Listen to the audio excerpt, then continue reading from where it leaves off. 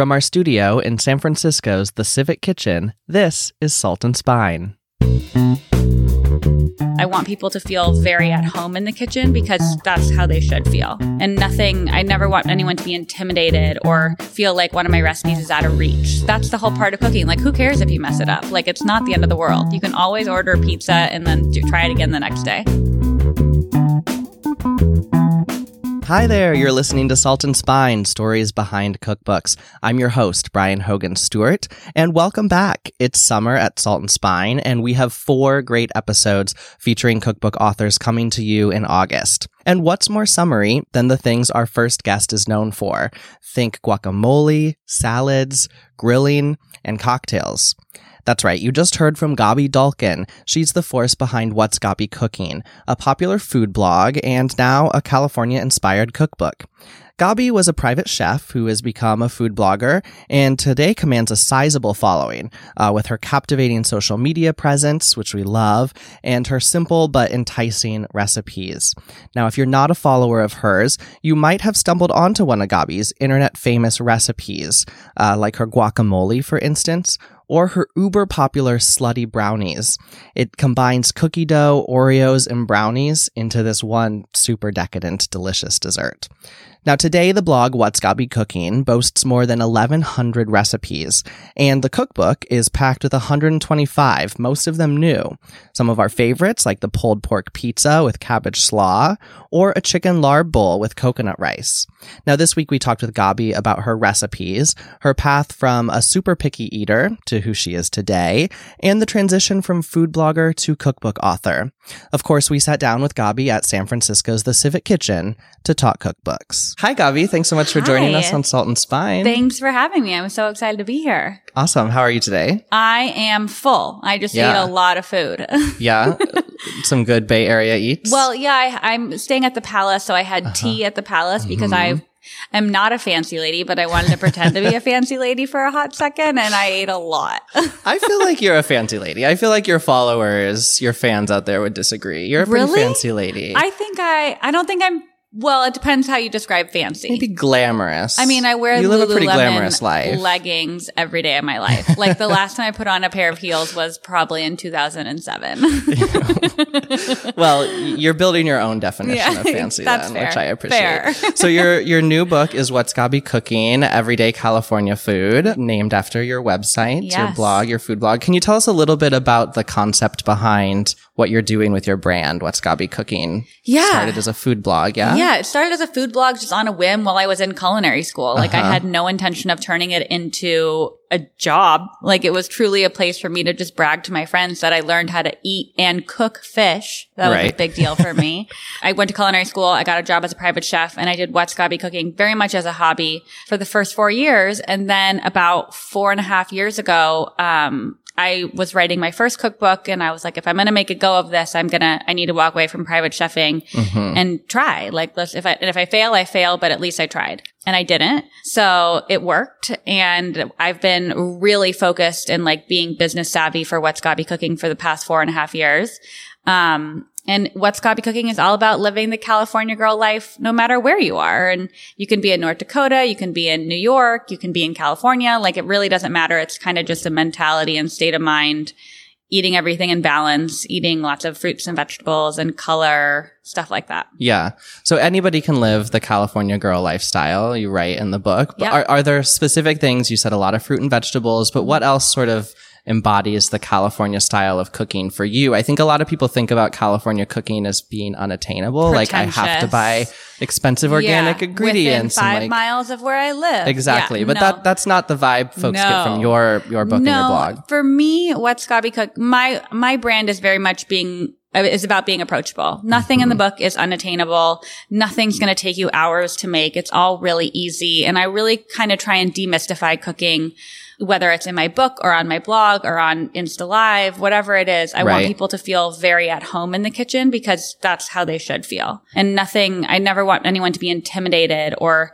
feel like one of my recipes is out of reach. So I just won't write those kinds of recipes. Yeah. Now we're a show on cookbooks, so I want to talk more specifically about your cookbook in a bit. But first, I want to go back and talk about your sort of path to where you are today. So you grew up, a pretty picky eater, right? Like a lot of buttered noodles. Yes. I ate buttered noodles and grilled cheese until I was 17 years old, and that is not an exaggeration. I was just one carb. I was just a carb. Right. Yeah. So when did that change for you? Are you 17? So I was in my senior year of high school. I tried steak for the first time at one of my girlfriend's house. Her dad barbecued for us after graduation. And I was like, holy, this is so good. Yeah. I can't believe I've been missing this. My mom's a vegetarian. So that's why we didn't eat a lot of meat and fish growing up.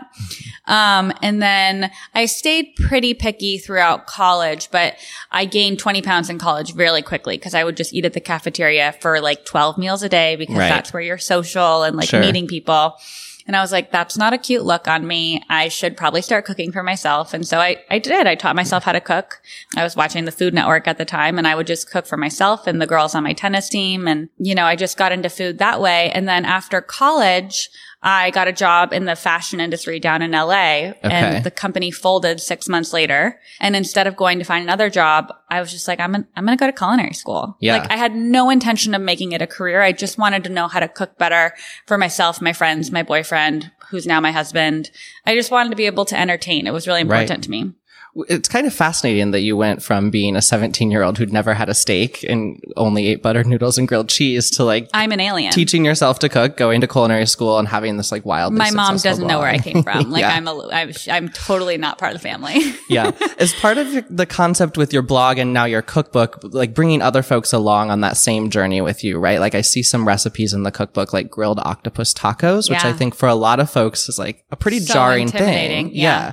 Is that something you think about? How can you help other people who may be sort of similar to you in some ways of not knowing a lot of foods and tastes or trying a lot of things, bringing them through that process too? And I'll be honest, when I was developing the octopus tacos recipes, the first time I bought octopus, I was petrified. Yeah. But my husband was like, just do it. You order octopus everywhere you go. I know a lot of my readers and followers do that as well. And I was so nervous. I remember sweating in the kitchen being like, oh my God, what if I mess this up? And that's the whole part of cooking. Who cares if you mess it up? It's not the end of the world. You can always order pizza and then try it again the next day. And cooking octopus is actually really easy. You just have to wrap your mind around what you're doing and then go for it. So why focus on California for this cookbook, which is your second cookbook? Yeah. So for a long time for What's Gotta Be Cooking, I couldn't really tell you what What's Gotta Be Cooking stood for. Mm-hmm. I knew I liked, very vibrant recipes that were colorful, and I lived in LA, and I spent a lot of time riding my bike and going to the farmer's market and the beach, but I couldn't put that into a really succinct sentence for anyone when a brand or someone was asking me what I stood for. Yeah. And I hired someone who has actually become my mentor. Her name's Lori Buckle. She's the most incredible person I know in the food world. And we sat down and I basically word vomited to her for a couple weeks, and we were trying to really figure out what my brand was. And she's like, obviously you're the California girl. And I was like, oh my God. You're right. That makes so much sense. I can't believe I didn't think about that before. And so I really focused What's Gotta Be Cooking, the blog, on being the California girl. And that's when I started developing a really big following. Yeah. And I think in order to have a blog or a book in today's world, it's such a crowded marketplace, you have to stand for something, and it has to be authentic. So once I figured out that I was this everyday California girl, just girl next door, everything in my life kind of fell into place and everything became a part of that. I also noticed you do a lot of platters. You do a lot of big cheese platters, appetizer platters. You do a lot of outdoor cooking, outdoor grilling. And you also have a really nice balance of healthy salads, lighter dishes with pretty decadent desserts. Yeah. So I feel like there's quite a range of recipes that folks see on your blog and even in this cookbook, that you can really get a little bit of everything. Is that something you think about too, the holistic picture? Yeah. And it's just how I eat. Yeah. I had this gigantic panini with tea and pastries for lunch today. I'll go have a salad, a souffle or something for dinner and keep it light. Right. I just think for me, that's who I am. That's who the California girl is, no matter where they live. Everything's in balance. I do really poorly when I restrict myself. Once I tried to do Whole30 and I made it 17 hours. Yeah. Like, I'm not about restricting myself. And so you won't find there aren't any restrictions in the book. It's all about keeping it in balance. Yeah. I did Whole30 this year. The Whole30? The Whole30 You did days. all 30? Yeah. My whole family was going to do it. And my sister called me like 4 days in and she's like, I ate 4 sugar cookies. And my mom called me like 2 weeks in and she's like, I am not doing it anymore. But my wife and I made it through, and I don't know, it was hard. That's amazing. It was hard. We did it. My husband and I and another couple, we all started on the same day. They all did Whole30. Yeah. And I like to say I did Whole2. Yeah. Well, you got 2 good ones in then. I thought so. It wasn't even 2 days. It was 2 meals. Yeah. It's fine. Whatever. So obviously you're mostly cooking for home. You're mostly presenting recipes for home cooks. You talk about being sort of the everyday girl next door California cook. Yep. But at the same time, you're a chef. You went to culinary school. You worked as a private chef. How has that background influenced your process of creating recipes, coming up with these, developing them? Well, I would say that I'm really comfortable developing recipes now. Like being in someone's home, 6 to 8 hours a day and cooking breakfast, lunch, and dinner for them. Like when I'm not developing recipes for the book, you could throw me in a kitchen and I could cook anything with anything in front of me. Like it's just, I remember I used to go to one of my clients' house, like be prepared to cook for 4, and then 47 people would come over for a game and I'd have to make something out of nothing. So like it made me really comfortable adapting things in the kitchen and just like making it work. You don't really have an option to freak out when you're cooking in someone's home. You don't have anyone to go to the store for you. So you just have to do it. And I think and it's also really influenced how I entertain. Like I cooked for 2 really incredible families who threw these awesome parties that were like big and fancy, but never felt unattainable. They felt really like at home. And I think that seeped its way into how I cook today. How was the book different than what you do on your blog? Yeah, I think the book is probably more well-rounded than the blog. The blog is very dinner and appetizer focused because I think people on a day-to-day basis are looking for how to get dinner on the table and then how to entertain on the weekends. Right. This has a lot more, like the side dishes and the salads and the desserts. Like I feel like those are really strong points in this book. There's a whole section on bowls. Because I love eating out of a bowl. Yeah. Like it's just everything should be eaten out of bowls. It's just better. Well, you say it's actually tastes better. It does because you can sit on the couch and watch TV and eat out of a bowl. Right. You can't sit on the couch and watch TV and eat off a plate. Right. Like it gets messier. Yeah. You can. You can, but it's not as cute. Yeah. So, I just think the book is like a very well-rounded picture of what my life looks like in the food world. And the blog is also, but it's more dinner focused usually. Yeah. What's your recipe testing process like? Yeah. So every recipe in the book and the blog gets tested 4 to 5 times by me before it goes. So we have a team. Matt and Adam are 2 of my best friends. Matt's a photographer. Yep. Adam's a food stylist. And they shoot everything for What's Gobby Cooking, whether it's the blog, the book, social media, whatever. So I test everything 4 to 5 times before it gets to Adam. And then we test it a final time in the studio while we're shooting it. And then if there's any little tweaks that need to be done, I'll do those one more time at home. But, while I'm doing those 4 to 5 iterations of each recipe, it probably takes like 2 weeks to get through all of those. I don't do them all in one day. I'll do like one on a Monday and then like not think about it again until Thursday. So I have time to kind of clear my palate and my head. And if I, made a mistake writing it, I have time to see that again. Right. So it's long. Yeah. Yeah. Long but thorough. Yeah. Well, I mean, the worst thing I could ever imagine is someone taking a recipe from my blog or my book and going and spending $20 or $30 in ingredients and it not working. And like, I think that's actually a real problem in the food blogging world. Yeah, I think that's true. And I think there are bloggers like you. There are bloggers like Deb Perlman of Smitten Kitchen. There are bloggers who I think folks have come to really respect because the recipes work, right? Yeah. Which is a real concern when you're looking for a recipe like in the portals of Pinterest. Absolutely. Like, is it going to work? Yeah, all those Pinterest fails, like those are real. They are. That sucks. Yeah, yeah. I wouldn't want to be the woman trying to make my daughter a birthday cake that looked like Elmo and then it just turned out to be like a volcano or something. I don't want to be that person. Right. So where do you find inspiration for some of your recipes, be it the blog or your newest cookbook? You actually talk in the cookbook at one point about crowdsourcing recipes. You talk about these these chimichurri mussels and using Snapchat. So Snapchat was huge for us for a really long time. And then they got that new algorithm or their new update and they just like shot themselves in the foot. But for a while, I still do. I just don't use it as much. I had a pretty incredible following on Snapchat and it's immediate. Like I could be at the grocery store. I was at the Santa Monica Seafood and I was like, do you want mussels or clams? Period. Like, which one do you prefer? And it like overwhelmingly everyone said mussels.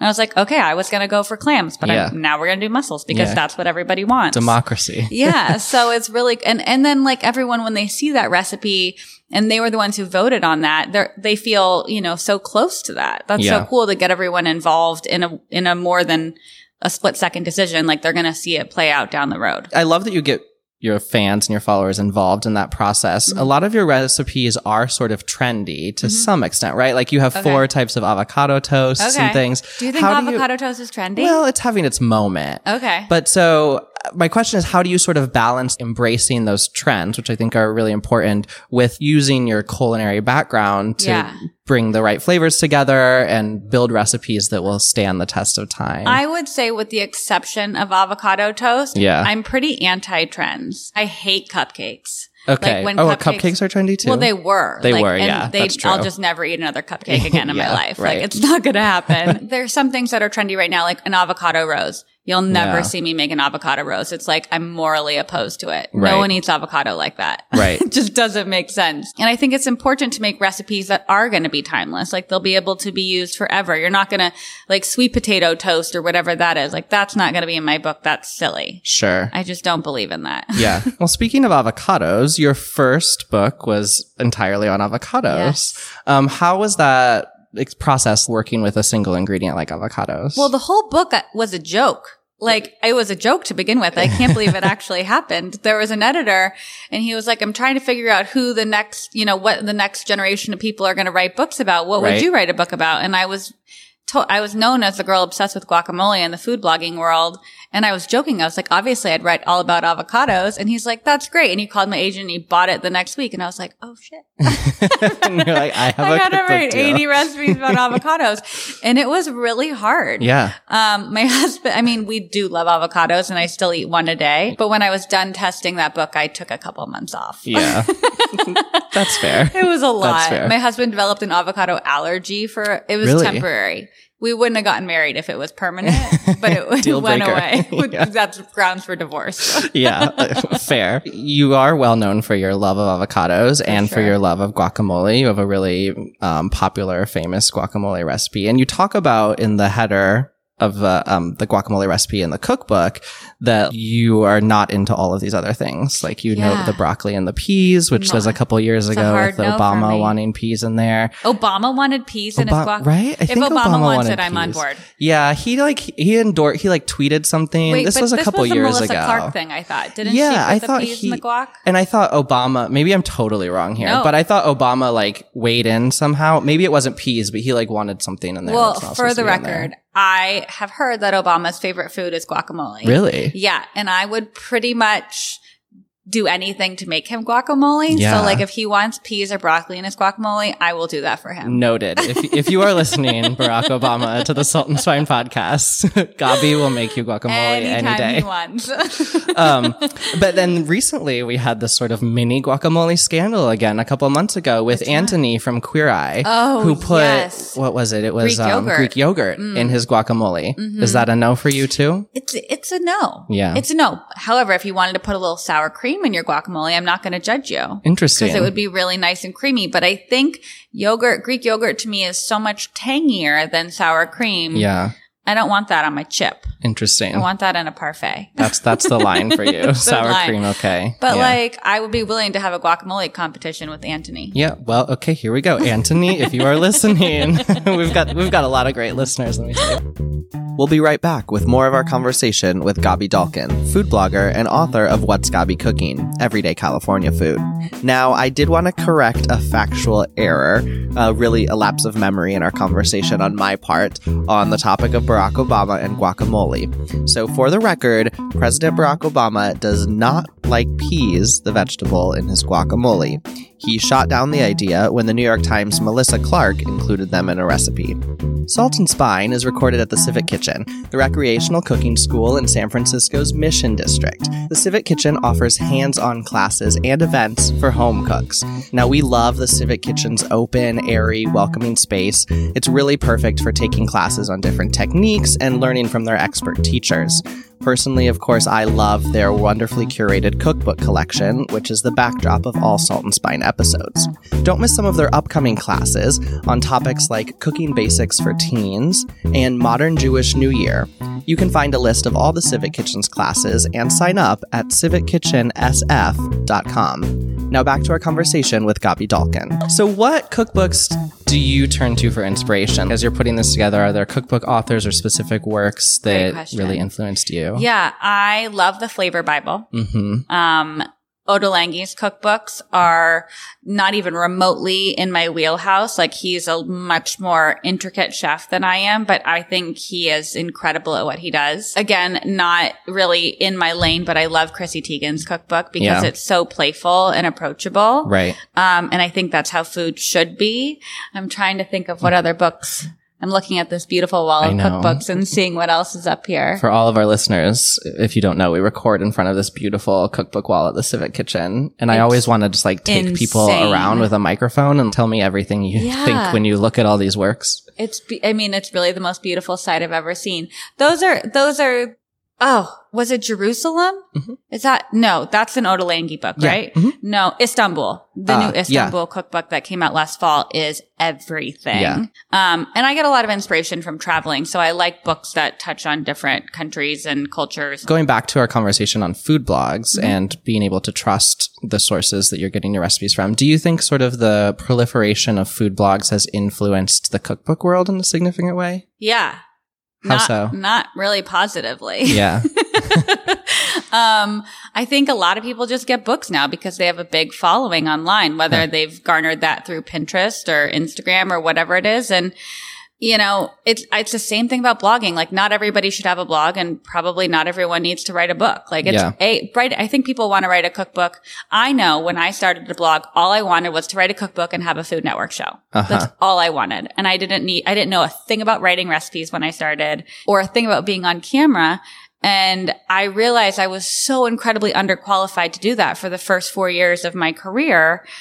You know, I'm glad I didn't back then. Like, I wouldn't have put out a book that I could have been proud of. So I don't know. I just think cookbooks are expensive, and you want to be able to buy one that you can really trust. And I think it's harder now to know which ones you can trust. Yeah. So negative. No, I think you're realistic. Okay, that's a better word. Thank you. It's not negative. It's honest. Yeah. And like, there are a lot of books out there that, you know, my book, I would say 90% of the recipes are brand new. Like, they're not on my blogs. There are a couple of blog favorites on there, but a lot of people just publish recipes that are on their blogs, which doesn't really warrant a cookbook. So, you know, it's just, you got to be, as a buyer, like, you just have to be really aware and careful about what you're purchasing. Yeah. Do you have a favorite recipe in the book? Or maybe not a favorite's a loaded term, but do you have like a recipe if someone picks up your book, start here? Well, there's like a secret What's Gabi Cooking Facebook group, and everyone's making everything through the book, and the chicken larb rice bowls are having a moment. Okay. And it's a bed of coconut rice. So just regular jasmine rice cooked in coconut milk with a really simple chicken larb mixture with sauteed kale in it.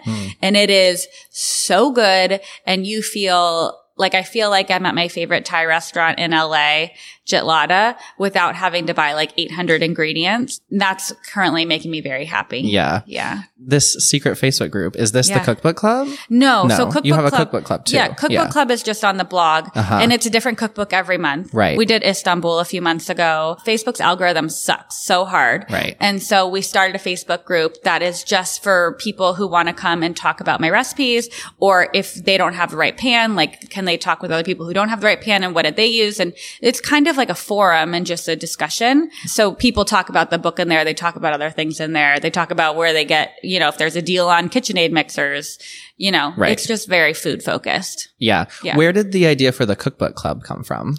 Everyone in LA does book clubs. And I was like, this sucks. Let's do something where we can eat. Like, I don't want to just drink and talk about a book. Like, and the idea behind Cookbook Club is how often do you get a cookbook and you actually cook more than one recipe from it, or you get to eat more than one recipe from it. Like when I get a book, I make like one thing, if that, and then I throw it in my bookcase and I won't see it again for months. So cookbook club, you get, 80 of your friends together. Everyone makes a different recipe and you have this big potluck style dinner party and you get to eat your way through a little bit of a book. And I feel like that's a fun way to bring people together, experience a new book, support an author, and like have a good night. So you're actually bringing people together in person. Yeah. Yeah. Yeah. Not just online.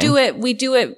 So, that's a good point. So we do it on the blog. And people do it. They host their own personal cookbook clubs in their own kitchen with their friends. Sure. So we started it on like in real life. And then I brought it onto the blog because I was like, this is such a great idea. I think everybody should have cookbook clubs. Yeah.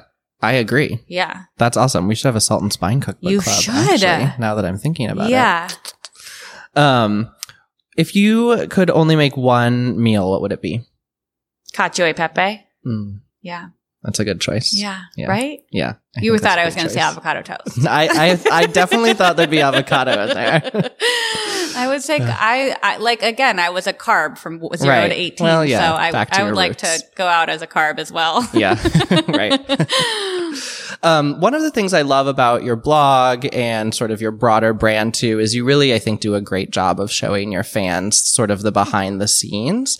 So you mentioned Matt, your photographer. You're always traveling with him. You're always with him on your Instagram stories. Yeah. You used to be on Snapchat, not anymore. Yeah. Your husband, can we also plug your husband's Instagram? Because I love your husband's Instagram. What's Thomas Eating? Yes, which is an amazing name. He is having a really great time making fun of me. He does make fun of you, I noticed. It's all the whole point. He just wants to show everyone that it's not always beautiful heirloom tomato tarts and cheese boards and that. Sometimes I eat hummus in bed and like binge watch Bravo TV. Right. But I love it. It's very real. And I think it's a super cool concept to sort of counter the what's Gabi cooking with the what's Thomas eating. Well, I think people really love the behind the scenes. Like I think we're living in a world where Instagram is so beautiful and so curated, and people feel like their lives, like my life doesn't always look like that. Yeah. So that's what What's Thomas Eating is all about. Like it's real. Like, yeah, we eat a lot of beautiful cheese boards and guacamole and I go to nice places, but it's not and these fashion bloggers, like sometimes they wear sweatpants. Like they're not always super like chic and put together with like a full glam squad. Yeah. So I think it's really important to show people that behind the scenes aspect of it. So it feels real. Yeah.